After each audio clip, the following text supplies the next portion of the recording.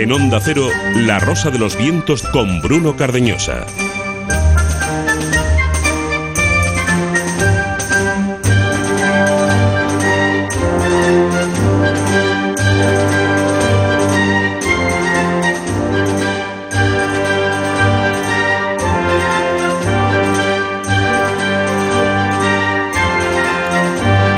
Vuelvo a hablar sobre aquel cuadro blanco, blanco sobre blanco. Hace unas semanas hablaba de esta obra representativa del arte contemporáneo y moderno que tuve la suerte de ver en uno de los grandes museos del planeta, el MoMA de Nueva York, la meca del arte moderno, en donde junto a algunas maravillas me encontré con trabajos como ese. Decía que no veía arte ahí, que no lo había.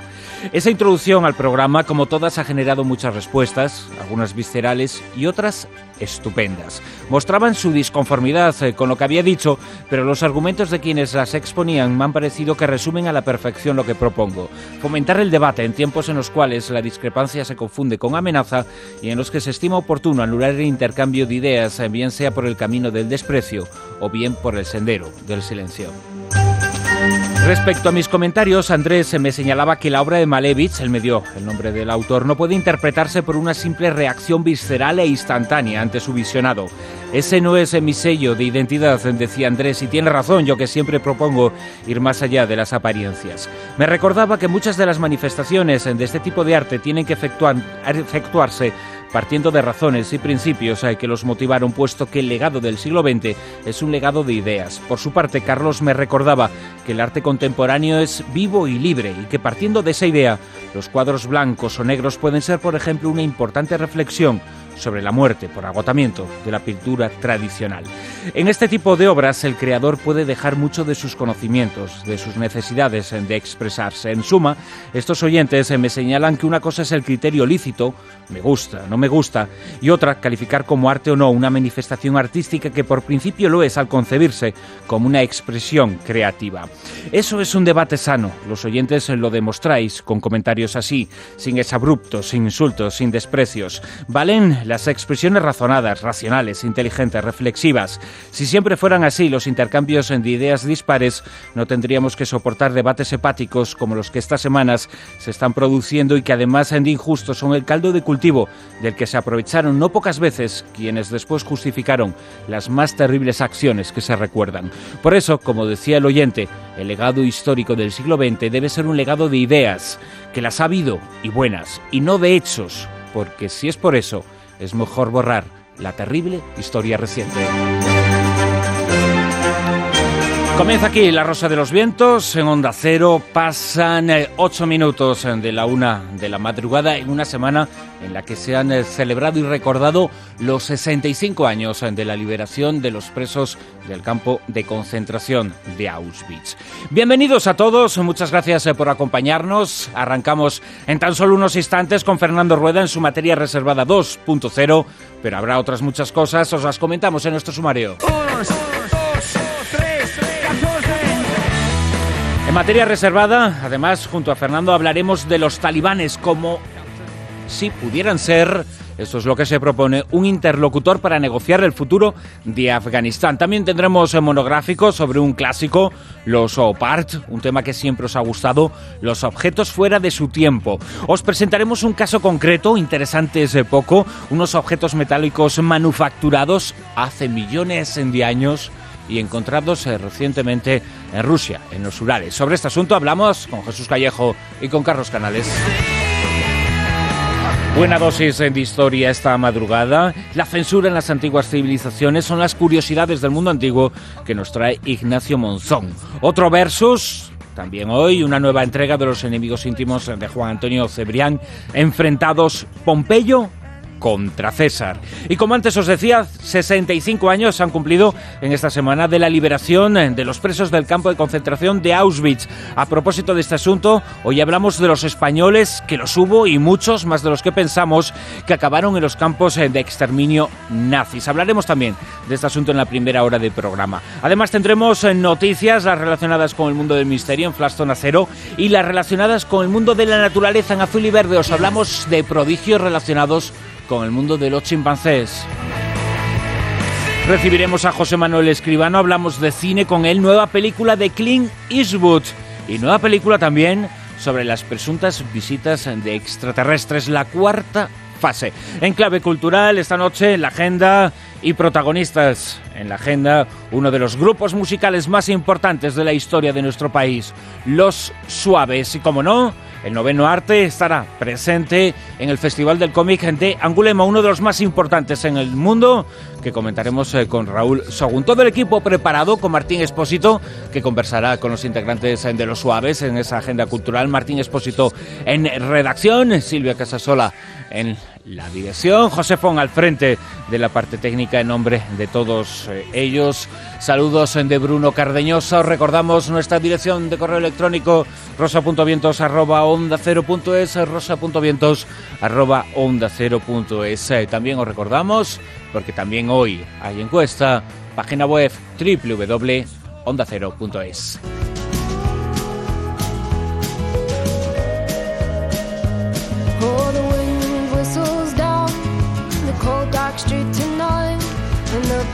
Encuesta hoy que tiene que ver con otro de los temas de actualidad en los últimos días, en las últimas semanas, tras un larguísimo silencio, en momentos de mucha tensión, después de varios intentos de atentado frustrados, aparecen nuevas imágenes de Bin Laden. Y sobre este asunto, la encuesta de esta noche, Silvia Casasola, muy buenas.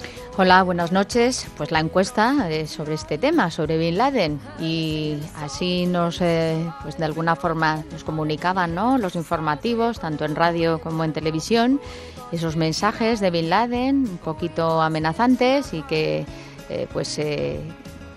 reivindicaba la autoría del posible atentado que iba a hacer el nigeriano en Estados Unidos. Y pues un poco también nosotros nos preguntábamos, esos últimos vídeos de Bin Laden que ponían una imagen más o menos de él fija y se le escuchaba, ¿son reales? ¿Pueden ser a consecuencia de alguna modificación o algún trato que han hecho ahí de montaje? Puede ser que los servicios secretos de algún país esté detrás, o incluso los grupos de Al-Qaeda quieran reivindicar algo. Pues bueno, ahí hay muchísimas hipótesis, y la pregunta que les formulamos exactamente a la encuesta es: ¿crees que los últimos vídeos de Bin Laden son reales? Y les damos las dos opciones, el sí y el no, y creo que ya están votando. Y están votando, faltan todavía muchos minutos de programa, muchos días de votación. De momento se decantan por el no, pero los resultados van a variar con total seguridad. Iremos dando buena cuenta de esos resultados, y también en la segunda hora del programa del resultado de las encuestas de la pasada semana. Uh-huh. Luego continuamos. Silvia, mientras preparas y nos abres el paquete que hoy tenemos preparado para Fernando Rueda. Comenzamos, 1:13 minutos. En Onda Cero, La Rosa de los Vientos. The spies hide out in every corner, but you can't touch them, no, 'cause they're all spies. Materia reservada 2.0. Con Fernando Rueda, por supuesto, a quien ya saludamos, le damos las buenas noches. Muy buenas. Hola, buenas noches. ¿Qué tal vamos hoy? Estupendamente. Sí, deseando... ¿no? Ya lo tiene abierto, Silvia. ¿El que tiene abierto, Silvia?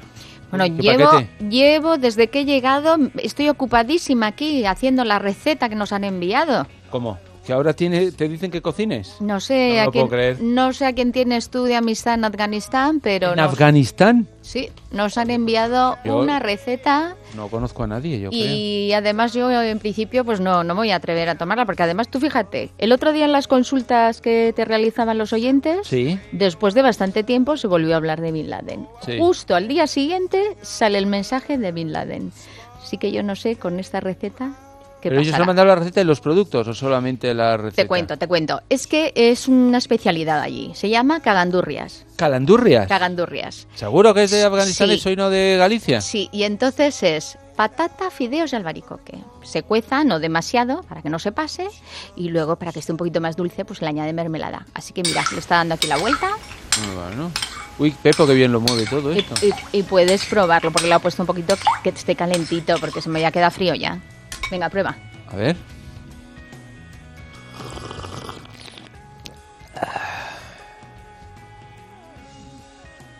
pues está bueno. Claro. Está bueno, la Bueno, verdad. Y pues no está nada. muy caliente.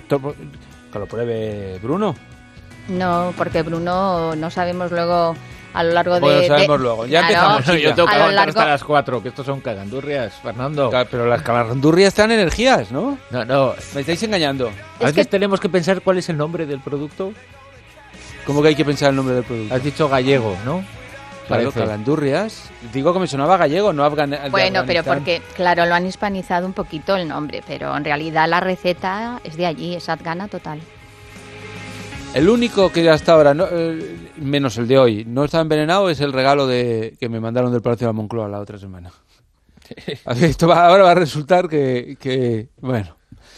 A mí me ha sentado muy bien y no te lo lleves, que yo voy a seguir aquí dándole un poquito. No te preocupes que yo te guardo ahí un poquito más. Si queréis tomar allí un poquito, por mí probarlo. Ya sé que Bruno a veces se pone soso con estas cosas de la comida y de la bebida alcohólica, pero pues yo creo que está bueno. Guardarle un poco para Bruno para luego el descanso. Bueno. A ver si va a tener que llevarme la unidad móvil al VC. Haciendo el programa desde el baño. Por eso. Fernando, Ya no me hablamos extraña nada. de Afganistán. Ya nos lo ha introducido Silvia. De hecho, de allí llega el envío especial que tenías esta noche. Afganistán, un país, ya va a hacer 10 años, dentro de muy poquito, y no nos damos cuenta qué rápido pasa el tiempo, aunque suene atópico. Pero es que el año que viene hará días del 11S y del comienzo del conflicto de Afganistán, que pasó apenas un mes, ni siquiera un mes, entre el comienzo del conflicto de Afganistán tras la caída de las Torres Gemelas. Y como consecuencia de aquel conflicto y de aquella operación militar de los Estados Unidos, muy poco tiempo después los talibanes desaparecieron del poder, pero no desaparecieron de la escena afgana. Y siguen sin hacerlo, siguen estando presentes, aunque Hamid Karzai se colocó al frente del país, fue colocado primero por Estados Unidos y después, tras unas elecciones bastante dudosas, pero en definitiva está ahí, en el cargo de presidente, pero el país está absolutamente sin pacificar. Y ahora empieza a hablarse de la posibilidad de que los talibanes pudieran ser un interlocutor válido, no por sus ideas, sino por la necesidad de pacificar al país, ¿no? Bueno, yo, más que un interlocutor válido, aquí de lo que estamos hablando es de conseguir hacer la guerra a Al-Qaeda y a los talibanes más radicales, vinculados de alguna forma directa o indirectamente con Al-Qaeda, y tratar de quitarse de en medio a los demás. Por eso yo creo que de lo que estamos hablando es, vamos a ver, para ganar la guerra necesariamente hay que matar a todos, o realmente hay un momento dentro de la batalla en el que hay que negociar con el enemigo, sobre todo para tener menos enemigo. Y, más aún, que es de lo que estamos hablando aquí, no solamente negociar, si hace falta comprar al enemigo para que deje a cambio de dinero, o sea, sobornarles para que dejen de matar, que de eso es más o menos de lo que se está tratando. Las fuerzas aliadas siguen aumentando, no se ve un final, puesto que el problema es que Al-Qaeda cuenta en el país con la ayuda inestimable de un montón de talibanes, y entonces han dicho, vamos a establecer un plan para acabar con el terrorismo. Yo tengo mis dudas de que se pueda acabar con tantas miles de personas a base de matarles a todos. Es decir, que yo sí creo que en algún momento hay que negociar. Sobre todo porque, no nos engañemos, la ocupación del país por parte de Estados Unidos, por parte de las fuerzas aliadas, no ha sido bien recibida por la totalidad de la población. Y en esa población existen una serie de críticas a ese comportamiento, por personas y por ciudadanos que no defendían la locura talibán previa al 11S. Sin embargo, los talibanes han aprovechado ese sector y las ideas y las opiniones y los planteamientos de ese sector disconforme con la ocupación de Estados Unidos y de los países aliados, para acercar a la población su propio discurso político, más allá del religioso, que era prácticamente lo que gobernaba todo su discurso previamente. Le han añadido una faceta política que les ha acercado a una parte de la población afgana. Y el hecho de politizar su comportamiento les hace tener un respaldo en la población civil. Y con ese respaldo tienen que contar los norteamericanos y, en definitiva, las fuerzas occidentales. Yo creo que ahí ha habido un problema, y ese problema es que la presencia de las tropas americanas, las tropas aliadas, no han solucionado los problemas básicos de la población. No los han solucionado en la mayor parte de los países que han invadido. No te puedes ganar a la gente si al mismo tiempo no las das de comer, no te puedes ganar a la gente si no les das un mínimo nivel para sus necesidades. Entonces, Estados Unidos, no con Bush, sino ahora con Obama, ha empezado a darse cuenta que la solución al problema está en darle a la gente el medio para vivir. ¿Cómo lo hacen? ¿Cuál es el plan? Vamos a juntar a todos los líderes tribales y vamos a hacer una conferencia que, para que aquello funcione, va a estar como mediador Arabia Saudí, y vamos a ofrecer que si vuestra gente deja su vinculación con Al-Qaeda, con el terrorismo, nosotros os vamos a dar tanta cantidad de dinero y os vamos a dar tantas tierras para que os dediquéis a no sigáis matando. Y ahí añado yo, el ejército afgano necesita muchos soldados. El ejército afgano tiene que ir en los próximos años creciendo no solamente en formación, sino creciendo en número, porque el objetivo es que vaya sustituyendo al ejército americano, con lo cual también estoy seguro que les van a ofrecer formar parte a esa gente que está ahora pegando tiros en plan desalmado y en plan muerto de hambre, le van a ofrecer formar parte de ese ejército afgano. ¿Esto qué nos va a costar? Pues inicialmente se habla de 350 millones de dólares para comprar voluntades. Pero dices, bueno, ¿puede ser esta la solución? Esta es la pregunta. ¿Podemos ir más allá de todo esto? Bueno, hay algunos problemas. El primer problema, por ejemplo, es Karzai, que ya lo has mencionado tú. Karzai es un corrupto. Karzai es una persona que no es de fiar. Karzai es una persona de la que no se fían ni los propios americanos. ¿Cuál es el problema? Que no han encontrado una alternativa a Karzai. Si la hubieran encontrado, Karzai ya no estaría. Entonces, van a dar 350 millones de dólares y lo vamos a dar a alguien que no sabemos ni cómo lo van a repartir ni cómo lo van a dar, porque la gente, cuando se lleve ese dinero, me temo que no van a cobrar vale, sino que podemos estar rearmando a los narcotraficantes, podemos estar rearmando a lo que sea, ¿no? España ha ofrecido 10 millones de dólares, que es el dinero que le tocó al Estado con la lotería de Navidad, ¿no? Con lo cual, dices, bueno, tú das el dinero y ¿qué se hace con ese dinero? Por cierto, los americanos no van a dar nada de dinero, porque ya lo están empleando. Ya hemos contado aquí que los americanos fueron los precursores del sistema del soborno. Uh-huh. No solamente dan dinero, sino que llevan Viagra y llevan otros productos que creen que a la gente, a los jefes tribales y a su gente le pueden gustar, y ya se dedican a comprar voluntades. Que por otro lado, sinceramente, es mejor comprar voluntades que matar a la gente, ¿no? Pero eso ya lo están haciendo. La única diferencia es que Estados Unidos ya compra y ahora Occidente también se va a dedicar a la compra, ¿no? ¿Esto qué puede ser? Bueno, esto lo que puede hacer es reducir el enemigo. Pero el enemigo va a seguir. ¿Cómo controlar todo el país y cómo controlar todo eso? Al final yo creo que está claro y patente que las tropas occidentales pueden aguantar allí un año o 2 años, pero que no va a tener, es un conflicto que no va a tener ningún sentido si no va siendo sustituida las tropas extranjeras por las tropas nacionales. Realmente en este sentido tiene algún sentido que España, que ya tiene allí 1.070 hombres, vayamos a aumentar en 510 hombres más nuestra presencia en Afganistán? Es que realmente allí hay una misión de de reconstrucción o es realmente perseguir a los talibanes. En resumen, yo creo que es preferible negociar y que si hay que sobornar, seamos sinceros, pues se soborna, es decir, que lo llevan haciendo.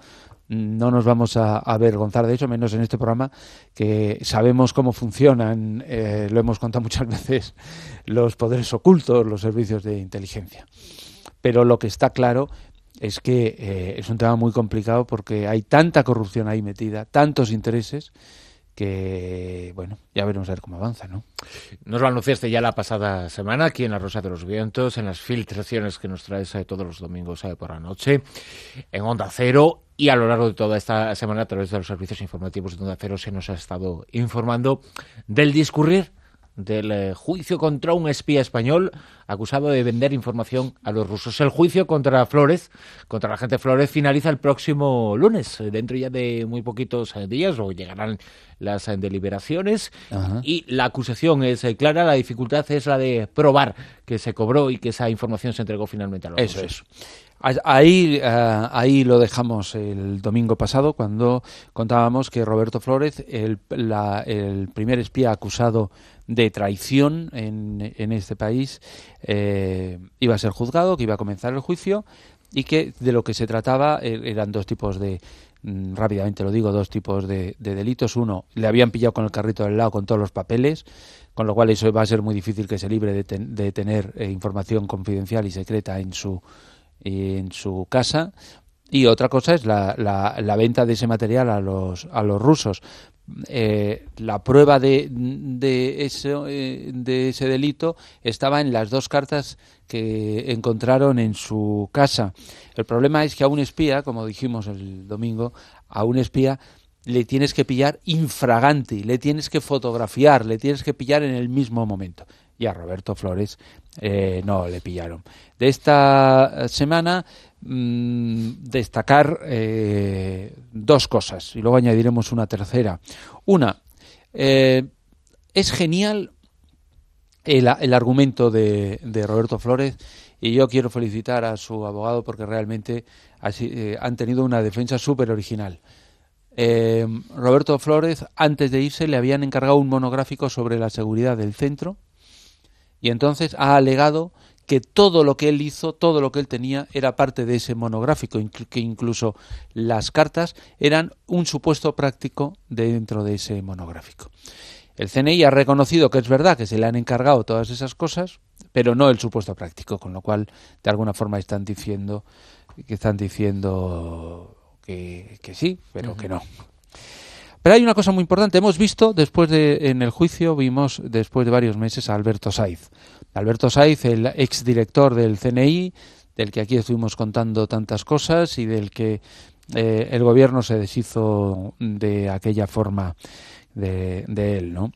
Él, al final, no sé muy bien por qué, el juicio es a puerta cerrada y, sin embargo, ni siquiera fue capaz de decir creemos que se lo vendió a los rusos, ¿no? Es decir, ha hecho unos genéricos. Pero dentro de esos genéricos que hizo Alberto Saiz, sí me gustaría decir que una frase que es la siguiente. Dijo Alberto Saiz que Flórez tenía hubo una investigación de seguridad. Es decir, detectaron algo como consecuencia de una fuga de información, y se concluyó que Flórez tenía en su poder documentación clasificada y que se la había vendido a un servicio de inteligencia extranjero. Pregunta: ¿cómo sabía el CNI que Flórez tenía en su poder documentación clasificada si todavía nadie había entrado en su casa y no se había hecho el registro y se había descubierto esa información? ¿Y cómo sabían que se la habían vendido a un servicio de inteligencia extranjero si no habían descubierto esas dos cartas dentro de eso? Está diciendo... Como había una conclusión o una premisa sobre la que no se tenían pruebas. Claro. O es que están diciendo, está reconociendo que ya habían entrado en su casa, claro, que ya habían visto todas las pruebas que tenían y que una vez que habían visto todas las pruebas... Que había que legalizar un poquito lo que ya se sabía, ¿no? No dijeron absolutamente nada, Ujú. esperaron a que ocurriera lo que ocurrió y le pusieron y una vez que fotografiaron, que se enteraron de todo, entrando en su casa ilegalmente, mandaron a la Guardia Civil a hacer las pruebas legales. Y luego un dato curioso, y esto lo reconoció el ministro de Defensa Federico Trillo. En el año 2005 fueron expulsados de España 2 agentes del KGB. Como venganza a esa expulsión, porque fueron descubiertos haciendo misiones no propias de un supuesto diplomático, en Moscú echaron a un subteniente que trabajaba en la embajada española en Moscú. Semanas después se encontraron el ministro de Defensa español Trillo con su colega ruso y en una parte le dijo Trillo: os habéis equivocado porque ese subteniente no trabaja para el CNI. Y entonces el ministro de Defensa ruso, cabreado, muy molesto, le cogió por el brazo y dijo: ¿a mí me vas a decir que no trabaja para el CNI al que hemos echado? Vosotros habéis echado 2 y nosotros hemos echado 1, así que nos debéis 1 todavía. Esa certeza del ministro ruso fue uno de los datos que posteriormente llevaron al CNI a posteriormente abrir una investigación para tratar de descubrir si es que había alguien que estaba dando los nombres de los agentes españoles en la zona. Uh-huh. Esa certeza, ¿no? Así son las cosas en el mundo de los espías, mundo en el que profundizamos en la siguiente sección de Fernando Rueda en su materia reservada 2.0, la guerra de los espías.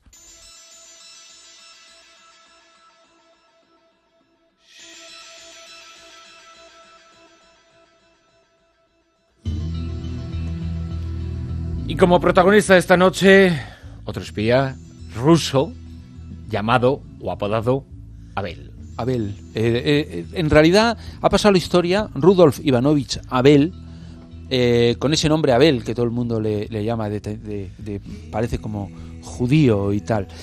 Hoy vamos a hablar de un maestro de espías, de uno de los mejores espías infiltrados en otro país que ha dado toda la historia del siglo XX.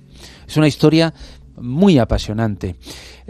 Abel nació en Moscú en 1910, era profesor de inglés y alemán, o sea que ya sabía idiomas y bueno, durante la Segunda Guerra Mundial trabajó en labores de información y bueno, en cuanto acabó la guerra, entró en los servicios secretos que le propusieron convertirse en un residente ilegal en Estados Unidos. Aquí comenzó una operación de infiltración de esas que requiere muchísimo tiempo, pero que te garantiza muchísimo éxito. En 1946 acabó en un campo de refugiados en Alemania Occidental. Al año siguiente, aparentando ser canadiense, fue expatriado a Canadá. Ya desde Canadá, pacientemente, entró en Estados Unidos. En Estados Unidos entró, pero tuvo la suerte de poderse pasar bastantes meses viajando por Estados Unidos, conociendo las costumbres, viviendo las costumbres.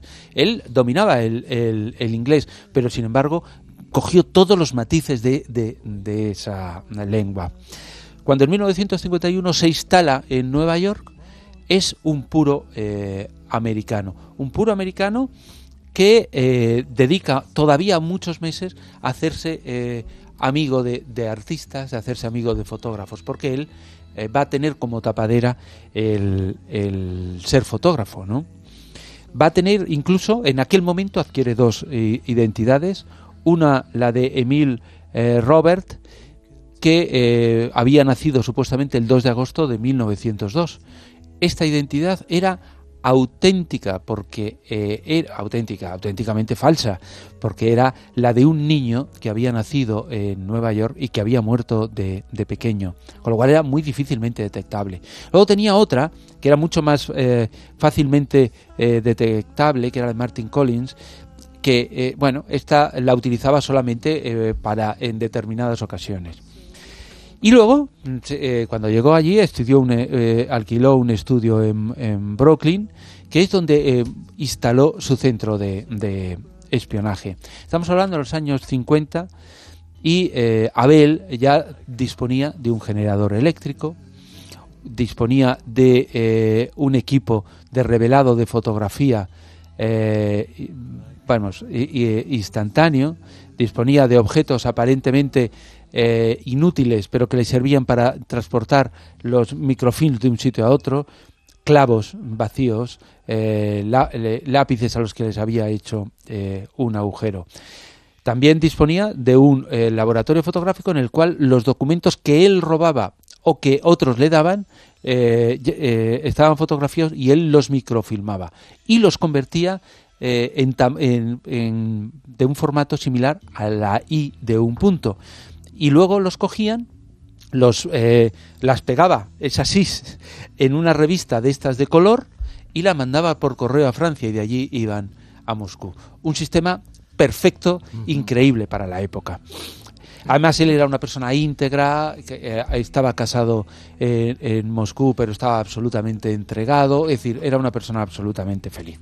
Pero solamente tenía un pequeño problema. Ese pequeño problema era su ayudante Heihanen.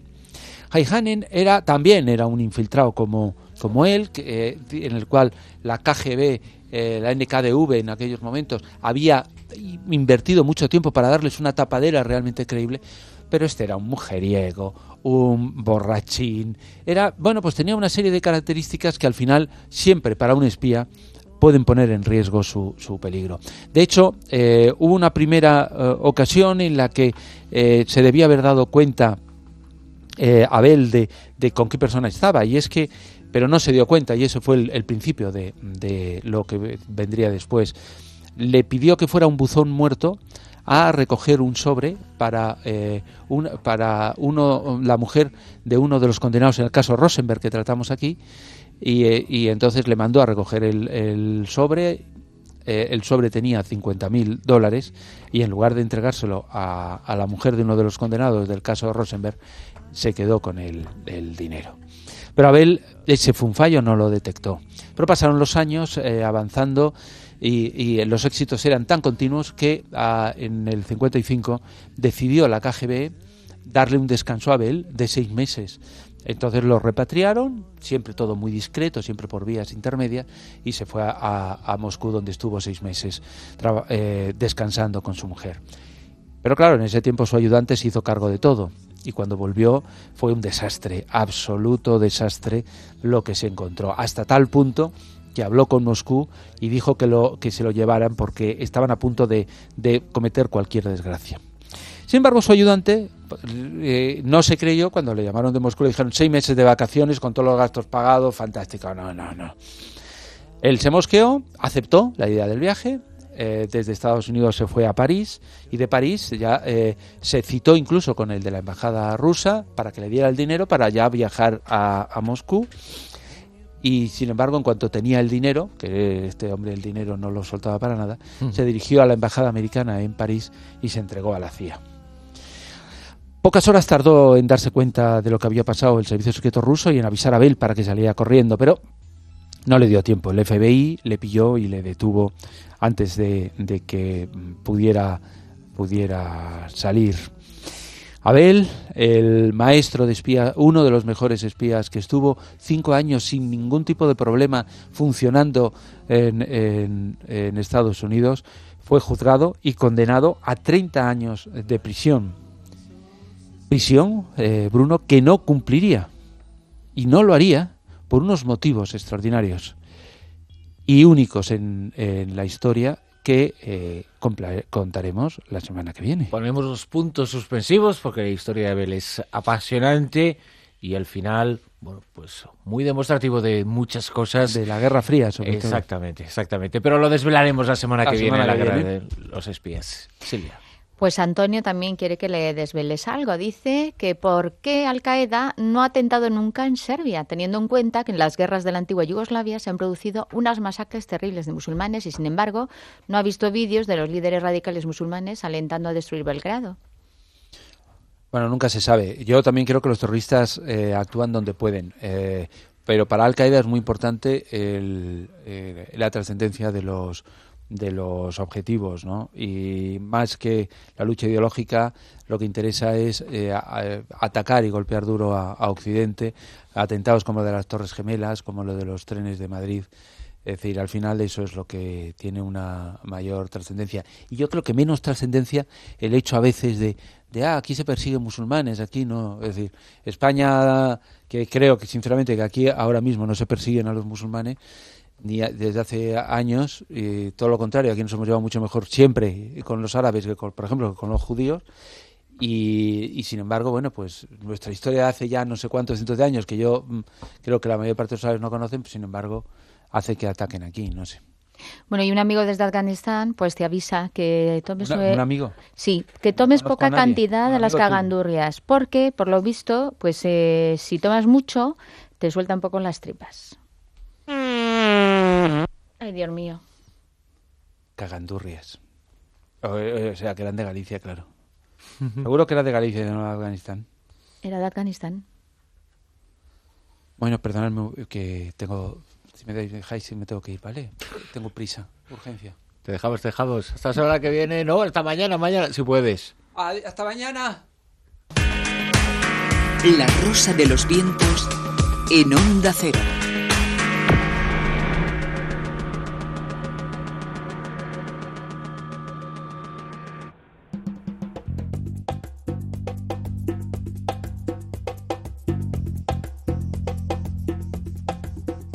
Azul y verde.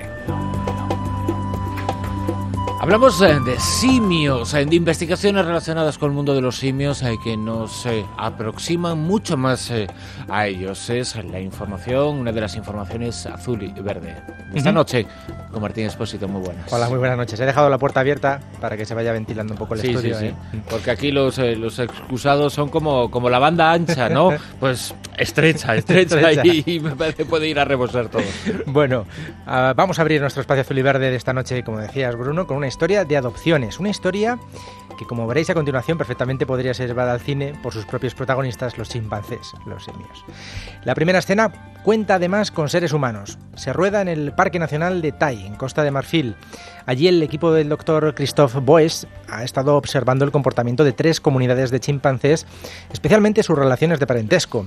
Y es que el sorprendente hallazgo de los expertos del Instituto Max Planck de Antropología Evolutiva echa por tierra la llamada regla de Hamilton, regla que afirma que comportamientos altruistas se pueden dar en animales siempre y cuando exista una relación de parentesco entre ellos.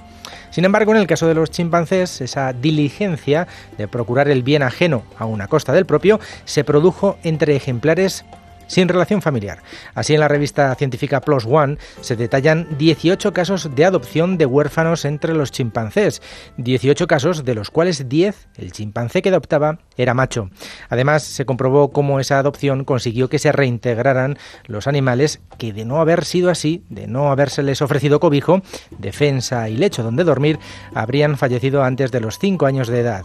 Eso sí, de haberse llevado a la gran pantalla no os creáis que veríamos un corto, sino un plano secuencia de casi 3 décadas. Y es que la investigación se ha prolongado en el tiempo nada más y nada menos que 27 años. Y creedme que los propios chimpancés pueden hacer esa labor de filmografía, como os decía al comienzo, al menos los chimpancés del Zoo de Edimburgo, que el pasado miércoles estrenaron su primera película. Con una cámara especial, bien protegida contra caídas y golpes varios, rodaron durante 18 meses momentos, escenas que forman parte de una investigación liderada por la primatóloga Elizabeth Errelko y la Universidad Británica de Stirling. Varios fragmentos rodados por estos incipientes camarógrafos están disponibles en internet por si queréis comprobar su destreza manejando la cámara de cine, a la que trataron, como os podéis imaginar, como un juguete más. De hecho, muchos críticos dudan de la aportación real de investigaciones de este calado. No obstante, la responsable del experimento afirma que ha aportado información relevante sobre cómo los chimpancés ven el mundo, aunque ya os digo yo que mejor que nosotros no lo ven. Esperemos que en el futuro lo veamos algo mejor, y en este sentido parece que trabaja el Parlamento Europeo, que debe fijar su posición respecto a la comercialización del atún rojo. En principio parece que su postura será la de defender la prohibición total en la próxima reunión de la Convención sobre el Comercio Internacional de Especies, CITES, que tendrá lugar entre el 13 y el 25 de marzo en Doha, en Qatar. Si fuera así, el Parlamento ganaría una batalla que la Comisión Europea perdió al tratar de convencer de esta necesidad en 2009 a los 27. Entonces, países como España y Francia prefirieron recortes en las cuotas de capturas antes que prohibir la pesca. Por cierto, un último apunte. Hablando de prohibiciones beneficiosas para la población de una especie determinada, os cuento que esta semana más de una veintena de países de África subsahariana exigieron a la Unión Europea que mantenga la prohibición del comercio de marfil. Agrupados en la coalición para el elefante africano, se enfrentan a la decisión que acaba de tomar Zambia y Tanzania de reanudar la venta de colmillos. Noah Bekesca, que es ministro de Flora y Fauna Silvestre de Kenia, fue muy gráfico, explícito al explicar que los elefantes no pertenecen a nadie, que pasan de un país a otro y que debe continuar en vigor esa prohibición aprobada en 1989 mediante un tratado internacional ante el aumento del comercio de marfil que conducía entonces al elefante africano hacia su extinción. Interesantes estas intento de limitaciones, ¿no?, de determinados comercios que pueden estar muy cuestionados debido, por ejemplo, en el caso del atún rojo, debido, bueno, pues a que el número de ejemplares escasea, sobre todo en los mares en los que se encuentra, el Negro, el Mediterráneo y el Océano Atlántico. Existen otro tipo de atunes que tampoco están en su mejor momento, que son, por ejemplo, los que se pescan en el Índico, como el azul o el blanco. Y parece que antes o después la situación de emergencia para las diferentes especies del atún puede ser importante porque hay una sobrepesca. La sobrepesca ha sido un problema muy importante, tú nos lo has contado en diferentes ocasiones a lo largo del tiempo, y las limitaciones son necesarias. Si se acaba un tipo de especies, si se acaba un tipo de pez, en este caso el atún rojo, bueno, pues todo se desequilibra y la circunstancia puede ser verdaderamente terrible. Y en el caso del marfil hay otro tipo de circunstancias, pero también la extinción de los animales es fundamental. Los chimpancés, que también están en fase de extinción en muchos lugares, nos están enseñando un poquito más a acercarnos al mundo animal, que es lo importante en este tiempo en el cual lo azul y lo verde debe estar mucho más próximo a lo marrón, que es lo terráqueo y lo nuestro, ¿no? Y que no dejamos de sorprendernos. Exacto. Con una simple observación, ¿verdad? El mundo tal y como lo ven los chimpancés en ese reportaje, yo no sé si tiene validez científica o no, si se puede estudiar a partir de ahí su comportamiento, pero sí que es cierto que lo que decía la investigadora nos reflejan por lo menos cómo ven ellos el mundo, y no sería tan diferente a cómo lo veríamos nosotros si cogiéramos una de nuestras cámaras, ¿no? Así es.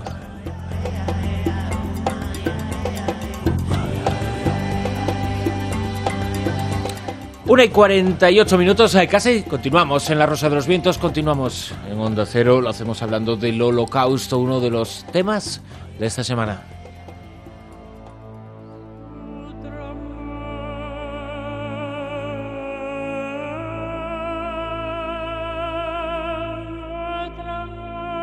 Esta semana se han cumplido 65 años de la liberación de los presos del campo de concentración de Auschwitz. Los terribles acontecimientos del Holocausto han vuelto a ser noticia por mor de este aniversario. Se ha recordado el horror y también nosotros lo vamos a hacer, y lo vamos a hacer conversando con Rosa Torán Belver, que es presidenta de la asociación Amical Mauthausen. Rosa, muy buenas noches. Buenas noches. Rosa, 65 años de esa liberación, y que es necesario, que es siempre, ¿verdad?, volver a recordar la historia, porque aunque sea un tópico, recordarla sirve para no repetirla. Sí, pues así es. Pero bueno, primero se liberó Auschwitz el 27 de enero, pero luego a partir del mes de abril ya se van liberando sucesivamente todos los campos. hasta llegar al último liberado, que es el de Mauthausen, que es donde permanecían más número de republicanos españoles. Porque efectivamente, hablas de Mauthausen, vuestra asociación amical Mauthausen tiene que ver con este campo de concentración que tuvo la particularidad, o digamos que habéis elegido ese nombre porque fue el destino de muchos españoles, que es algo que se desconoce por un sector muy importante de la población, y es que además de judíos, además de los enemigos directos en aquella Alemania de Hitler, bueno, pues españoles, republicanos en concreto, hubo muchos en aquel campo de concentración y en el resto de campos de concentración. Sí. ¿Existe un censo de cuántos de nuestros compatriotas fueron a parar? En estos momentos ya nunca se sabrán las cifras exactas, pero en estos momentos ya supera la cifra de 9.000, de los cuales unos 7.000 estuvieron en Mauthausen y el resto ya pues repartidos en todos los campos, incluso en Auschwitz. El número de republicanos españoles en Mauthausen tiene además la particularidad porque fue uno de los colectivos que estuvo más años en Mauthausen, porque los llegaron en el 40, a partir del verano de 1940. Por tanto, hasta la liberación, los que sobrevivieron estuvieron casi 5 años en el campo. Y de esos miles de españoles en Mauthausen, se sabe de esos 7.000, 9.000 que nos dices, ¿cuántos pudieron después contar su trágica experiencia? Bien, en Mauthausen la mortalidad fue muy, muy grande, incluso superior a la del conjunto del campo. En Mauthausen murieron un 65% de republicanos. Uh-huh. Un 65%, caray. De los 7.000, 2 de cada 3. De los 7.000 internados, sí, sí. ¿Y por qué motivo y excusa se llevó a los republicanos españoles a Mauthausen? Bueno, hay muchas razones, pero básicamente son 3. Una, pues, es las propias características de la Alemania nazi, aliada con Franco, naturalmente, y entonces, pues, por ser enemigos de Franco, lo eran también de Hitler. Otro pilar que sustenta la deportación, pues, es la dejadez del gobierno colaboracionista de Vichy, que no quiso hacerse cargo de hombres que habían combatido en su ejército frente a los alemanes y luego no se hizo cargo de ellos. Y ya por último, y esto es decisorio, pues son las gestiones, las conversaciones entre Serrano Suñer, que era el ministro primero del Interior y después de Asuntos Exteriores del gobierno de Franco, que habló del tema de los republicanos que estaban prisioneros en los campos de prisioneros de guerra alemanes, y se desentendió de ellos cuando Serrano Suñer estuvo en Berlín conversando con von Ribbentrop. Pues dejó claro que aquellos hombres no eran españoles y por tanto podían hacer con ellos lo que quisieran. A partir de este momento, la Gestapo va a los campos donde estaban internados como prisioneros de guerra, dejan de ser prisioneros de guerra y pasan a ser apátridas, y ya en sucesivos convoyes internados en Mauthausen. Luego hay otra oleada de detenciones, que esta se produce ya a partir de 1943-44, que son los republicanos que en Francia colaboraban con la resistencia. Y estos ya fueron internados como presos políticos, no como apátridas, sino como prisioneros políticos. El papel, tú has mencionado a este personaje conocido como el cuñadísimo Serrano Suñer, que fue durante el primer franquismo prácticamente el principal hombre de cabecera de Franco, que se declaraba a sí mismo, y lo hizo hasta su muerte, como germanófilo de pies a la cabeza. Repasar su biografía, su comportamiento y sus ideas nos puede ayudar a hacer algo que quizá no se ha hecho lo suficiente, ¿no? El hecho de que no hubo omisión, no hubo ningún tipo de desconocimiento sobre lo que estaba ocurriendo con los republicanos españoles, sino que hubo una colaboración total y absoluta en la cual este personaje era quizá el cabeza de lanza de toda esta situación. Hay documentos que lo prueban. Y, además, Serrano Suñer luego en sus memorias mintió descaradamente porque afirmó que no tenían conocimiento de que existieran campos de concentración en Alemania, etcétera. O sea que, además, hubo una tergiversación, una mentira sobre los hechos. Y además hay otra cuestión, y es que el régimen de Franco se ha sustentado con un mito durante muchos años y hay gente que todavía lo sigue creyendo, y es que España fue neutral durante la Segunda Guerra Mundial. Que no participara con las armas, aparte de la División Azul, no significa que no hubiera una alianza estrecha entre la Alemania hitleriana y la España franquista de Franco. Porque España, además, en aquellos años se convirtió en destino de muchísimos agentes de la Gestapo que camparon a sus anchas, e incluso en nuestro país existieron campos de concentración en donde militares alemanes tuvieron un papel muy importante. Conviene a veces recordar esta parte de la historia porque tiene que ver mucho con vuestra asociación, que en los primeros años tuvo que luchar también contra el gobierno entonces franquista. Sí, porque la asociación nació en 1962, en plena dictadura, y tuvo que funcionar clandestinamente, ya que una y otra vez fueron negadas las solicitudes para legalizar la asociación. Y fueron años para los pioneros, para los supervivientes de Francia, pues ya se empezaron a instalar aquí. Para las viudas, huérfanos, fue realmente una labor heroica, ¿eh? En esa labor que habéis realizado desde el año 1962, ¿cuáles eran los principios fundamentales que os animaron a crear Amical Mauthausen? Y si después se han cumplido en la medida de vuestras posibilidades, imagino que sí, pero sí en la medida de vuestras ilusiones en principio. Bueno, yo pienso que hay luces y sombras. Pues evidentemente los objetivos iniciales de la asociación era la defensa moral y material de los antiguos deportados y de sus familiares. Eso quiere decir, pues, darse apoyo mutuo, cosa que en todos los países de Europa existían asociaciones, darse apoyo mutuo, poder hablar abiertamente de su experiencia, cosa que tuvo muchas dificultades en aquel momento. Y luego también intentar cobrar las indemnizaciones que se daban a todos los antiguos internados de todos los países, menos a los que estaban aquí en España. Esto pues fue una lucha también muy dura, que duró décadas. Y luego el tema de la divulgación. Es evidente que con el paso de los años, cuando la voz de los supervivientes ya se ha apagado, porque quedan ya muy pocos, entonces pues hay que buscar otros medios y también integrar la memoria del pasado con temas de actualidad, desde el neonazismo hasta la lucha por los derechos humanos.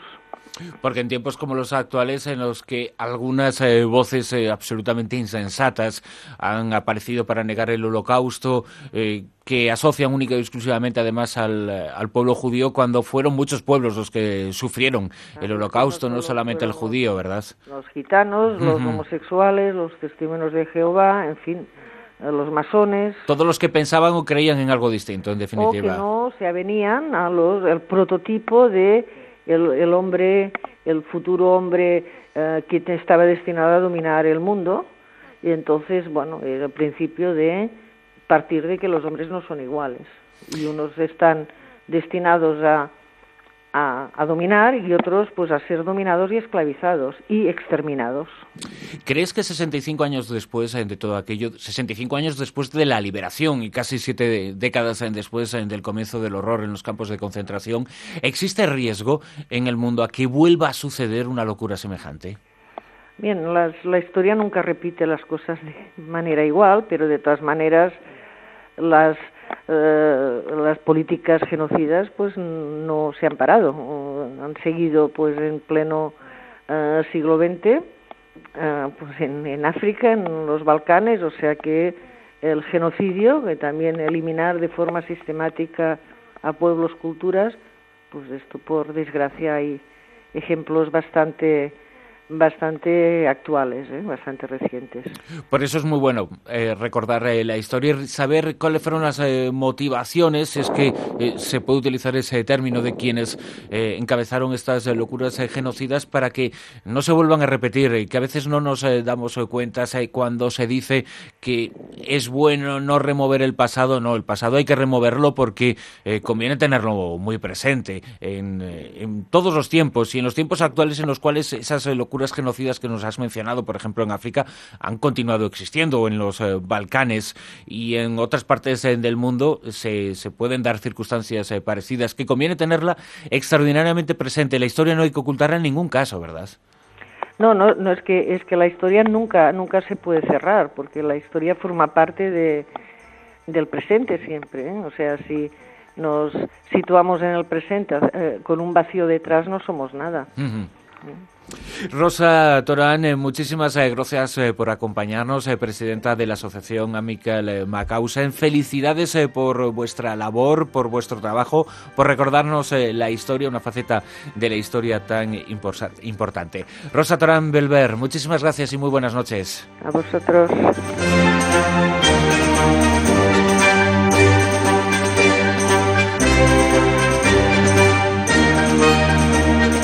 Aquí acaba la primera hora de programa.